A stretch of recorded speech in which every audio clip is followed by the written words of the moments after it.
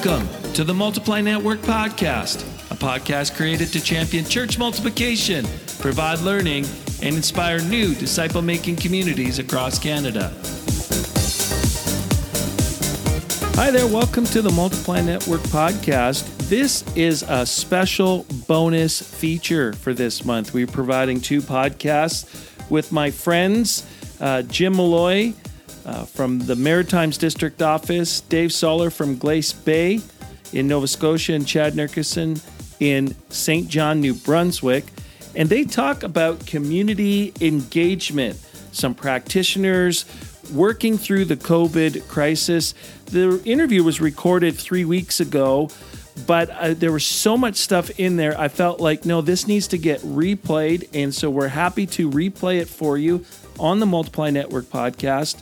And they talk about being community focused, developing partnerships with other community charities, being consistent, and not to forget what they're learning in COVID-19 once we return to whatever normal is going to be. We need to make the transition to community engagement, and they're going to help you, and it's coming up right now. I want to talk to you guys today a little bit about what you're doing. So both of you, Dave, you're in Glace Bay, Chad, you're in St. John. Both of you are in environments where poverty is very obvious, social need is very obvious. You also you're in areas where addiction is high, disconnect is high. Students who are gone back home are living at home now. The only reprieve they had in the daytime was going to school. Then they go back to dangerous homes. So there's all kinds of layers of now social need and real world need and real ministry need that needs to happen. So I thought we could talk a little bit today about some of the things that your two churches are doing in particular. Chad, maybe I'll start with you and just ask a little bit about your pantry program and what is that doing? What is that? And how are you able to execute that even with all this distancing rules and challenges? Just give us a little rundown of how you're tackling it. Really, the pantry ministry has been running in our church for around 25 plus years. It's the third Thursday of the month. We gather folks from our neighborhood. They come in. We have a safe place for them to just kind of drop in and hang out. We serve some beverages and refreshments. Doors open, 11:15. And then at 12 o'clock, we have someone share an inspirational message. Then we have a hot meal that's provided, all free of charge. And then we hand out a bag of groceries to each person that's present. And it's a stopgap measure. We're not an official food bank. It's an extra help along the way. Some folks in our church felt to do this 25 plus years ago.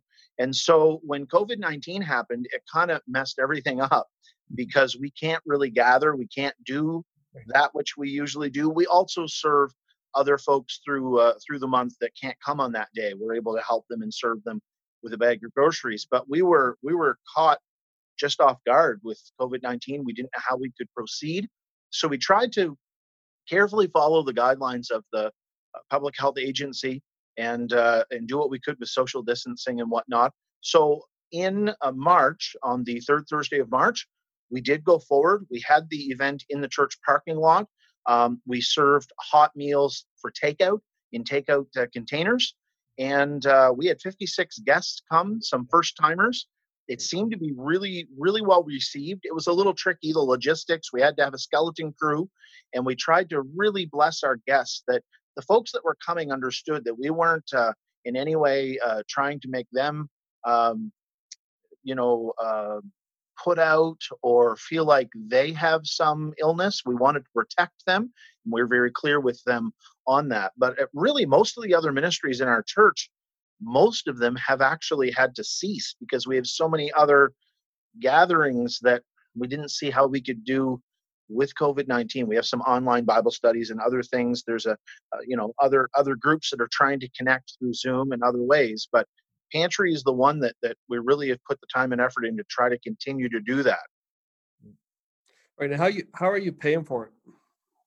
Well, that was the other challenge because when we don't have regular life rolling along, we don't have the normal donations and donors that are contributing. And so we are doing the best we can with the donations we have. We were contacted by the United Way in Greater St. John, and they were participating in something called the Atlantic Compassion Fund.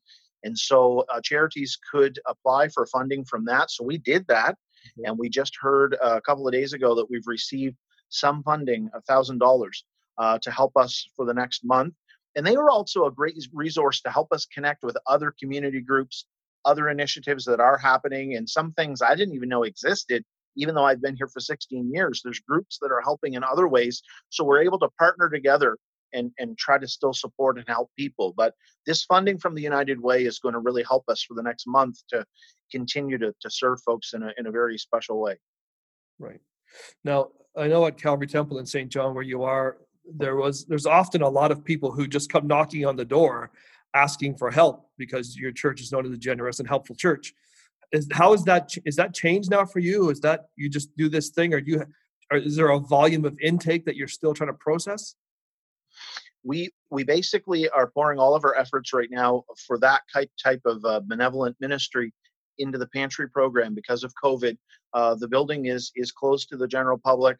The office door is not able to be answered because we're trying to protect the staff. So really for us, we're on social media. We're connecting with folks that have reached out to us through phone or through social media in our neighborhood that needed support in other ways. So we're trying to help them best the way we can. But yeah, we're not able to help people like we always are known for because of COVID right now. Right, exactly.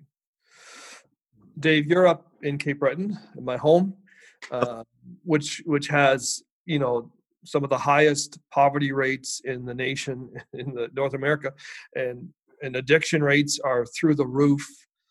What are the, as you've adjusted, your church is fairly digital. You're fairly capable with digital stuff anyway.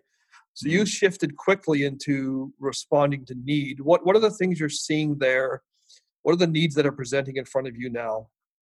Well, I would say our main one right now is just food security. So every community, Glace Bay alone, we had 500 kids that eat at school every day. Right. Who are not right now. And every community here is the same. So New Waterford had about the same numbers. And so we've all been trying to figure out how on earth do we get food to kids. And it's not just kids, right, too. I mean, our senior population is almost in the same boat, but we just have a high percentage that the system we had for kids is just gone. Right. And so we've been spending the last really 2.5 weeks working with a lot of groups on how to address that.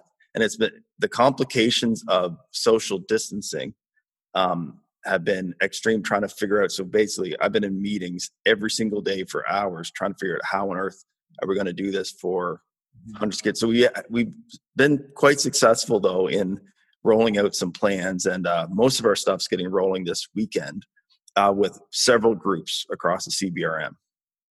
Right. So one of the things I'm hearing from our churches is they've solved the online problem, and now they want to solve the other problems. And some communities don't have the levels of poverty that your two churches are having, or the social issues. But what they're really coming up against is we want to reach the needy. We want, even in youth ministry, we want to connect with students. We want to care for students. Students, their one safe place was youth group, but now they've lost that. But what they're bumping up against, of course, is the social distancing regulations. They want to be the feet on the ground, but they're not allowed to move their feet. So it's a real challenge. How are you navigating that in the Lighthouse? Well, it's because we've partnered. Like, for example, our lunch bag program, we're working with the school board. So it's actually teachers that are calling the homes to find out what kids need, meals, et cetera. And then tomorrow we're doing delivery of meals. And so public health is the one giving us the guidelines to do safe delivery. And it's only because we're reaching out and partnering with the groups who are allowed to work that it's made that possible. So with us, it's been United Way, New Dawn here, Inspiring Communities, the health board. I'm actually forgetting some groups, and the school board, all working together to make that happen. So, I mean, it's been a huge challenge. So for those who think it's not possible, though, it is. Like, in a short period of time, we've been able to pull together a substantial amount of funding. And I don't know, part of it may be because we're in Cape Breton, we already have these high poverty needs.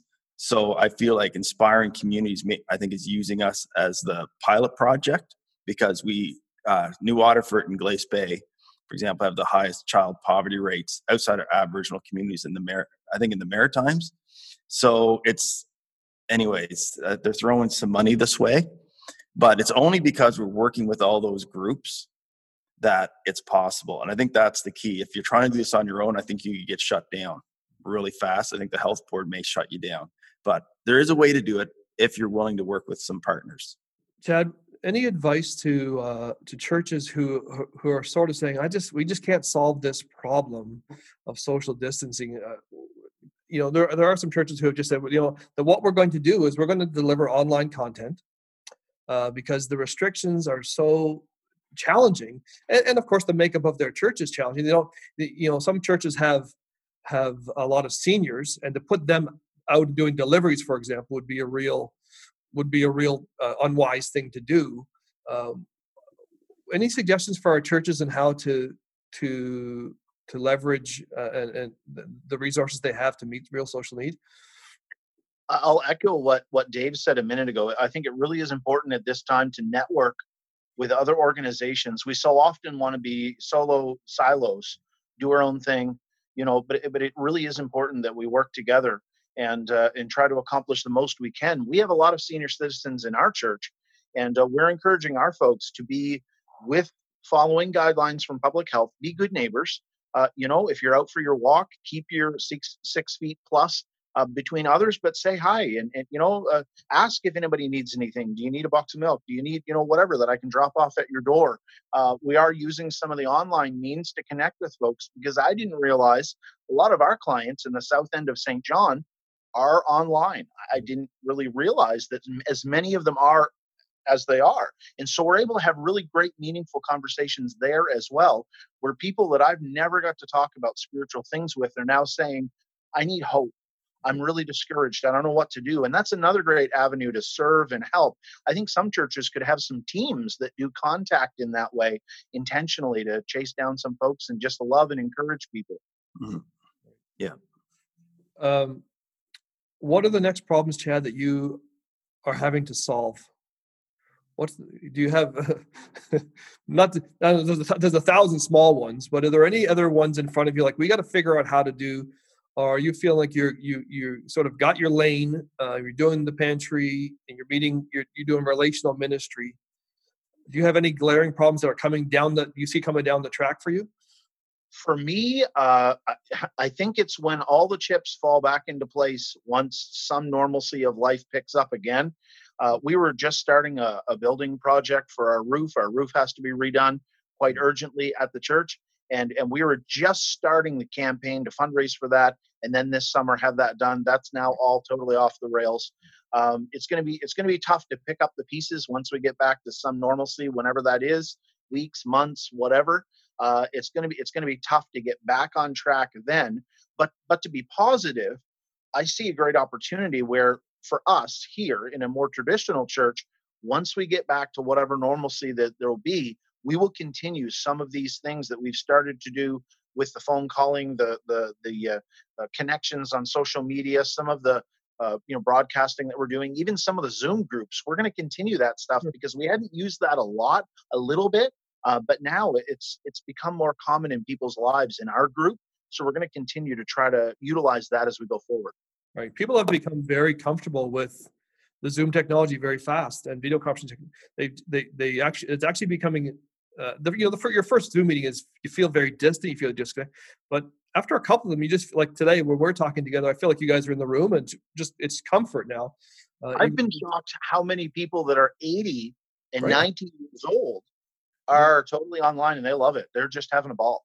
Yeah. It actually has increased the ministry for those who are perpetually going to be isolated because they're of their age or because of their health, unrelated to COVID.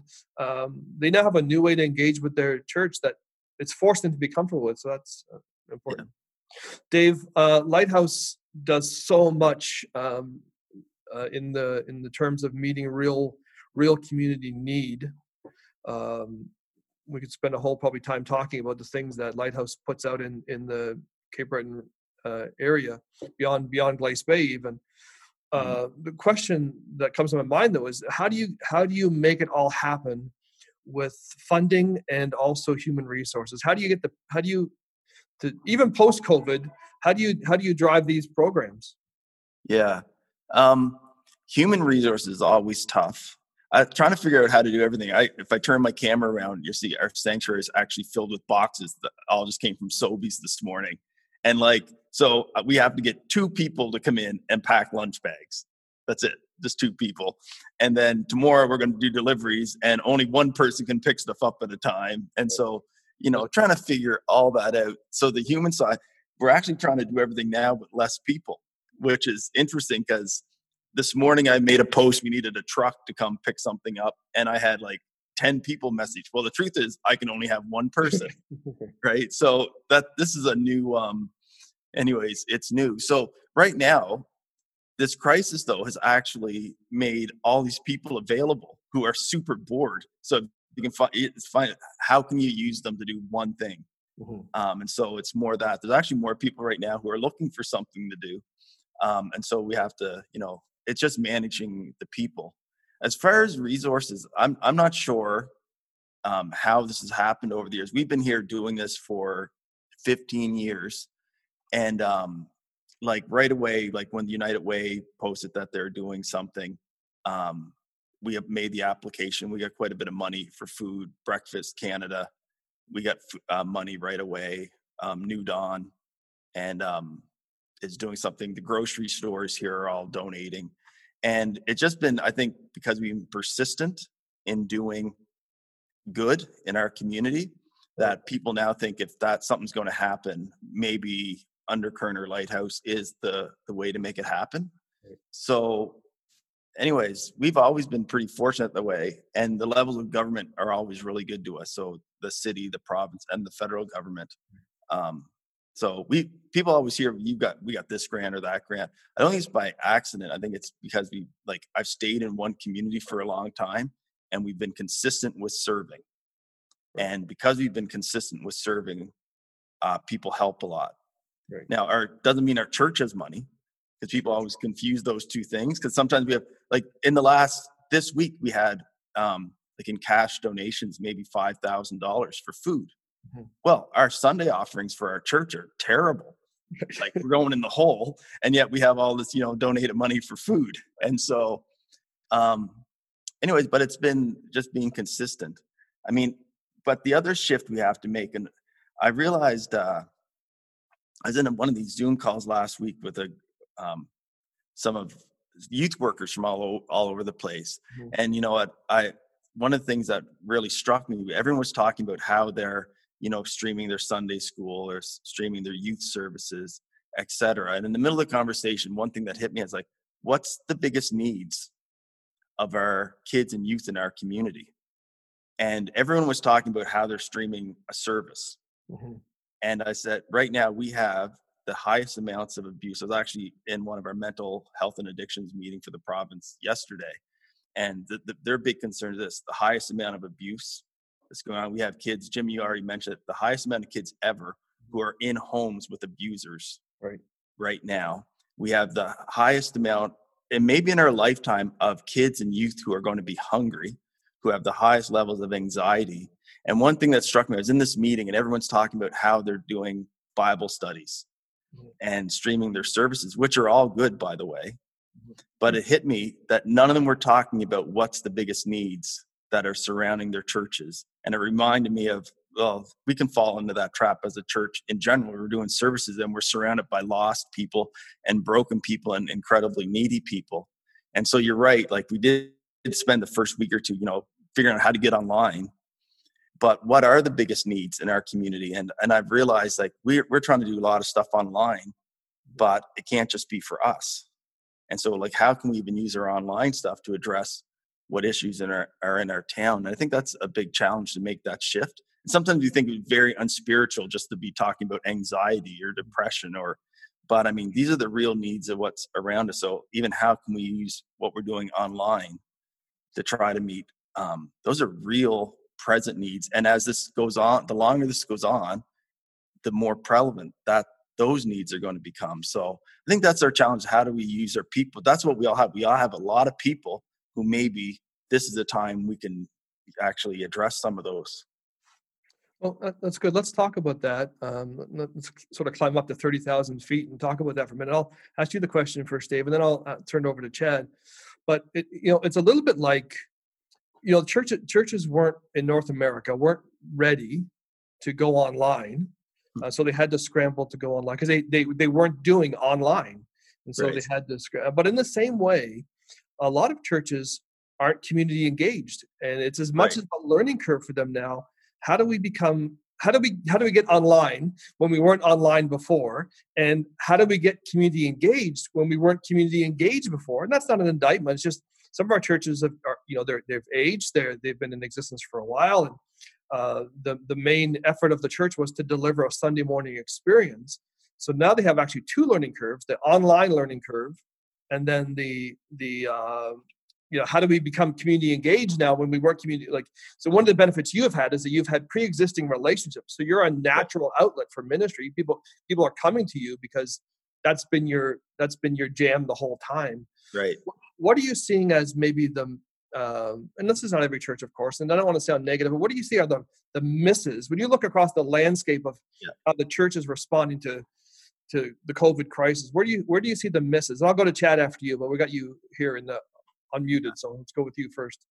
Well, I mean, the big ones, what I just mentioned. I think we're trying to do what we do online for what we normally do inside for our own people, right. But we now have a different audience, and we're trying to stream the same thing. Like, for example, I was looking at how many people watch our Sunday online stuff. We have, honestly, it's 10 times the amount of people that come on a Sunday. But I don't know if anyone's thought through, well, who the heck's watching? Right. Because say it's 90% of people from your community. And so your audience has completely changed. And I think one of the challenges that we actually as a church don't know how to speak to people in our community. Like, we don't know how to speak to people who aren't Christians. And yet now we're streaming and putting all this stuff. And people may just think it's odd and strange because we're not even speaking, like, are we speaking a language that they even understand? And so we've all jumped to try to stream our services because we're trying to do that. The first need was to meet. So the people who already come to our church have a connection. But what we need to realize that maybe that's only 10% of the people who are now watching what we're putting online. And so our audience has changed. Our community is now watching. And so I think that's going to be a challenge for us, is like, how do we take a message? And maybe this is one of the things that's going to, a positive that's going to come out of this. It's going to force us to speak in a way that the world understands. Right. Sure. And, we can't, it's going to take the church and ease out of a lot of things.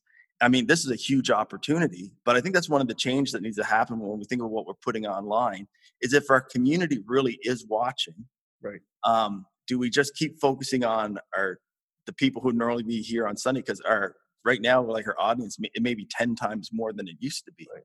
And so I like to think, how do if you have the opportunity to speak to your community, I think that's how we need to view our online things. Maybe not if it's a Zoom Bible study, that's just, our thing. But Right. we're putting out on Sundays, I think it changes how we need to speak. Well, like I was saying to some folks, if you're a church of 50, and your audience is usually 50, and all of a sudden on a given Sunday, 250 people show up to your service on top of your 50 who don't know anything about Jesus. What kind of message, what kind of service would you deliver that it would be drastically different? And that's exactly what has happened. Yeah. The audiences shift. And of course it's going to take a while to get, the first Sunday, you're going to do what you always do. You don't have time to think. Chad, what do you think? What are you seeing as observations as you live in a real raw ministry there? You have a church where you've had, people who who have been serving Jesus for a long time, yet you're in a real, if I can use the word, dark area of the city of St. John. Anything that you're seeing as you watch the church in North America respond and unfold? I think it really is important to remember our neighborhoods, where we are, who lives around your church or your organization or your ministry. Those are the folks that I believe you really want to try to reach and to love and to serve and to care and to share. I'll say it again. I find a lot of people today in our world are hurting. They're searching. They're scared about this illness. Will they get it? Will a loved one of theirs get it? How do they get it? A lot of people are really, really, really lonely because of the social distancing. It's really put a wedge in there where some folks used to always get together, and so people are I believe, and I find from my interactions, they're really open. And so what Dave said makes good sense. We need to be really, really extra aware of what we're communicating, how we're speaking in our online presence and in all of our things that we're doing as the church, even running into a neighbor as you walk 6 feet away from them down the street, being very hyper aware that folks need hope and they need love and help. And so everything that we're doing, we're trying to come from all the serving that we've been doing, all the different things that we've done in the past through different ways, through normal life to, through events and different things to serve our neighborhood.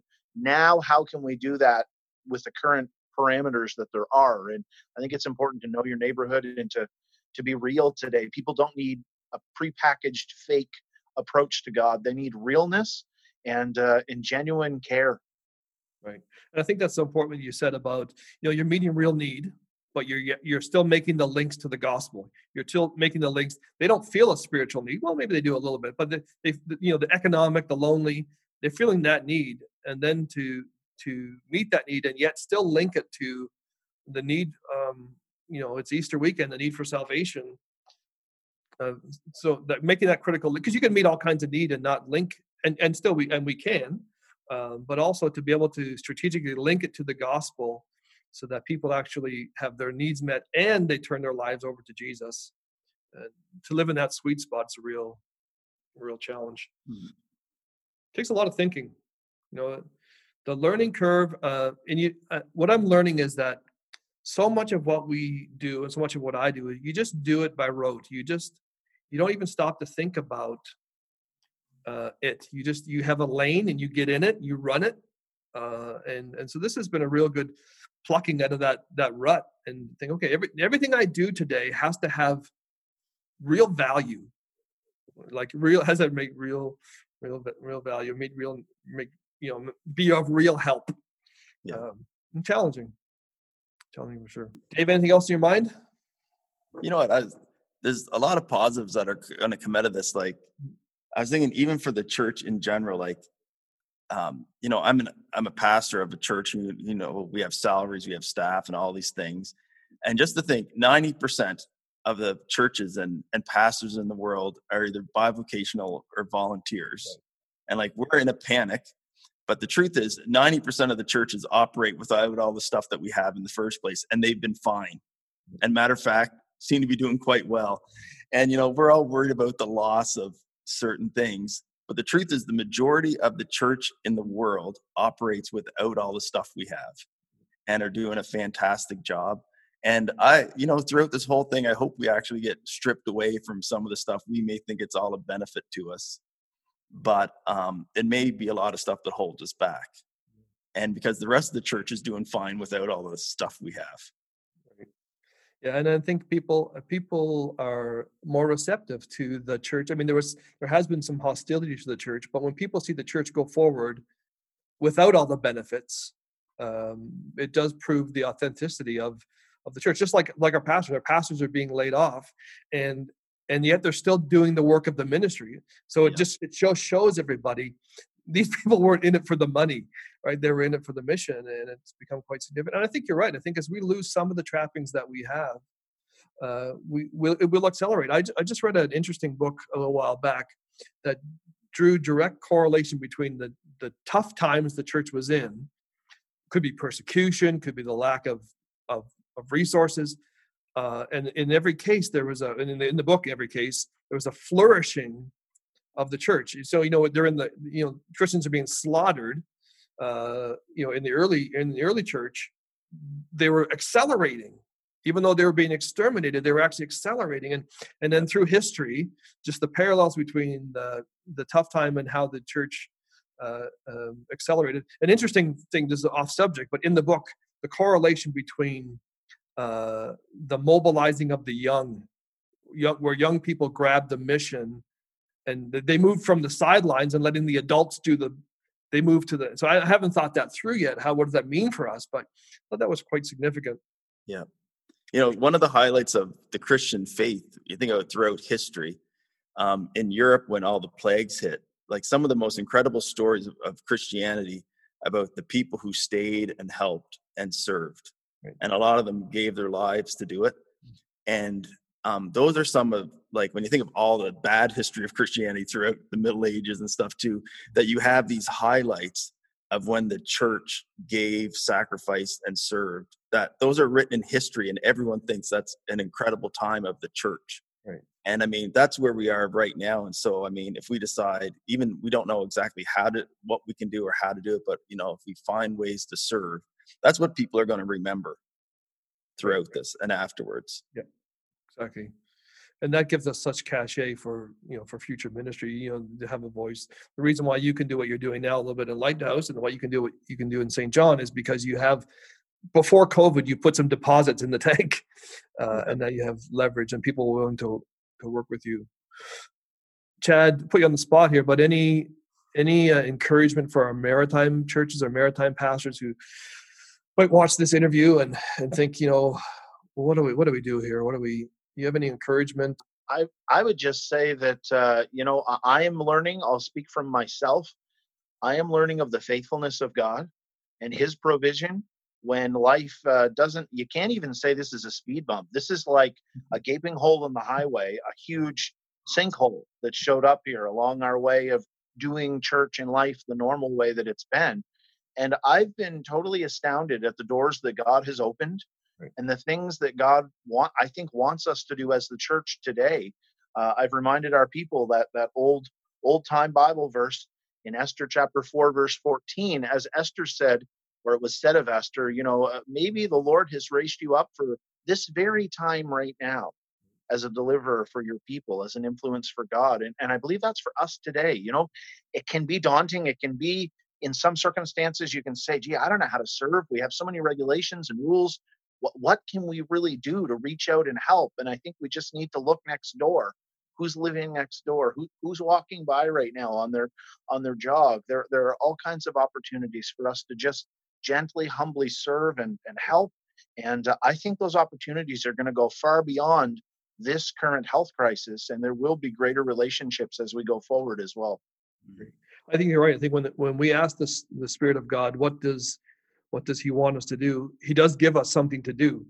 If we actually take the pause, it might look very different for every church. But when we ask God to give us a step of mission, he always gives us a step of mission. That might be very different from what every other person is doing or church is doing. What I'm finding I'm saying to pastors a lot is, God knew this pandemic was coming. He knew what 2020 was going to look like. And when he was assembling the leaders, when he was picking who was going to be alive and leading the churches in this, he picked you. Right or wrong, he thought, I'm going to assemble this crew. I'm going to put these people in charge of the church at this time. And so we have to step into that and realize that God has placed, like you said, God has placed. I feel so ill-equipped, but yet I have to believe that in his wisdom and even in my weakness, he's aligned it that I'm not a pastor in 20,048. I'm a pastor in 2020. And doesn't make sense to me, but he seemed to think that was a wise decision. But that's what I tell our pastors, like, it was all work. You were supposed to be where you are in this season. Dave, last word goes to you. Any insights? Well, I think this is like a huge opportunity. Chad mentioned at the beginning, like he reached out to United Way, and one of the great things was connecting with other people that are doing things in your community. Even if you can't figure out what to do, we actually have an opportunity to connect with that may be a way you meet some new friends right now and some more people. Just the last 2 weeks, I've met so many people who are doing stuff in our community I didn't even know about. And it's actually been wonderful. And one of the other things I was thinking about, a couple of years ago when we did that hemorrhaging faith study, we interviewed, all these people were interviewed about, what they liked about church and all this stuff. And we're always, under such pressure, like to present all this very fancy stuff online. I was thinking about this the other day. One of the things that I remembered about it, no one ever talked about like why they loved church or didn't like church. None of them, out of the 5,000 people, all the fancy stuff we do in church never came up. Right. But that's like when we're in this rush to live stream, everyone's trying to do all this perfect job. It was never even an issue. It was not anything that everyone said, I go to this church because of that, or I don't because of this. What it came down to was, did they feel part of it? And the heart issues. And so I think should be encouraging to everyone. It's not about all the fancy stuff you can put online. Do people feel like they're loved, accepted, and how can we build community even in all of this? And that's what matters. And so I think sometimes people get scared. I can't produce, what someone else producing. Listen, no one cares. Right. Like what they need to hear from is you, and that, have that connection with some people in your community and with each other. And so how do we, let's continue to be community and be a loving family to one another through this. Yeah, just showing people that that's all that matters, right? Showing people that they're a part and that they're valued. My little church that I grew up in Port Hawkesbury, I mean, it was clumsy as far as services and stuff go in a small group, but I stayed serving Jesus through all that because I was connected there and didn't have all the offerings that churches could have. And some of our churches are doing really great. Like some churches are doing simple. All they're doing is people in the church are making phone calls. That's their complete COVID-19 strategy is phoning people and praying for people and saying hello. Nothing wrong. That's fantastic. And that's good. Right. And especially in some of the communities that they're in, it's because that's what people care about. So thanks for your time.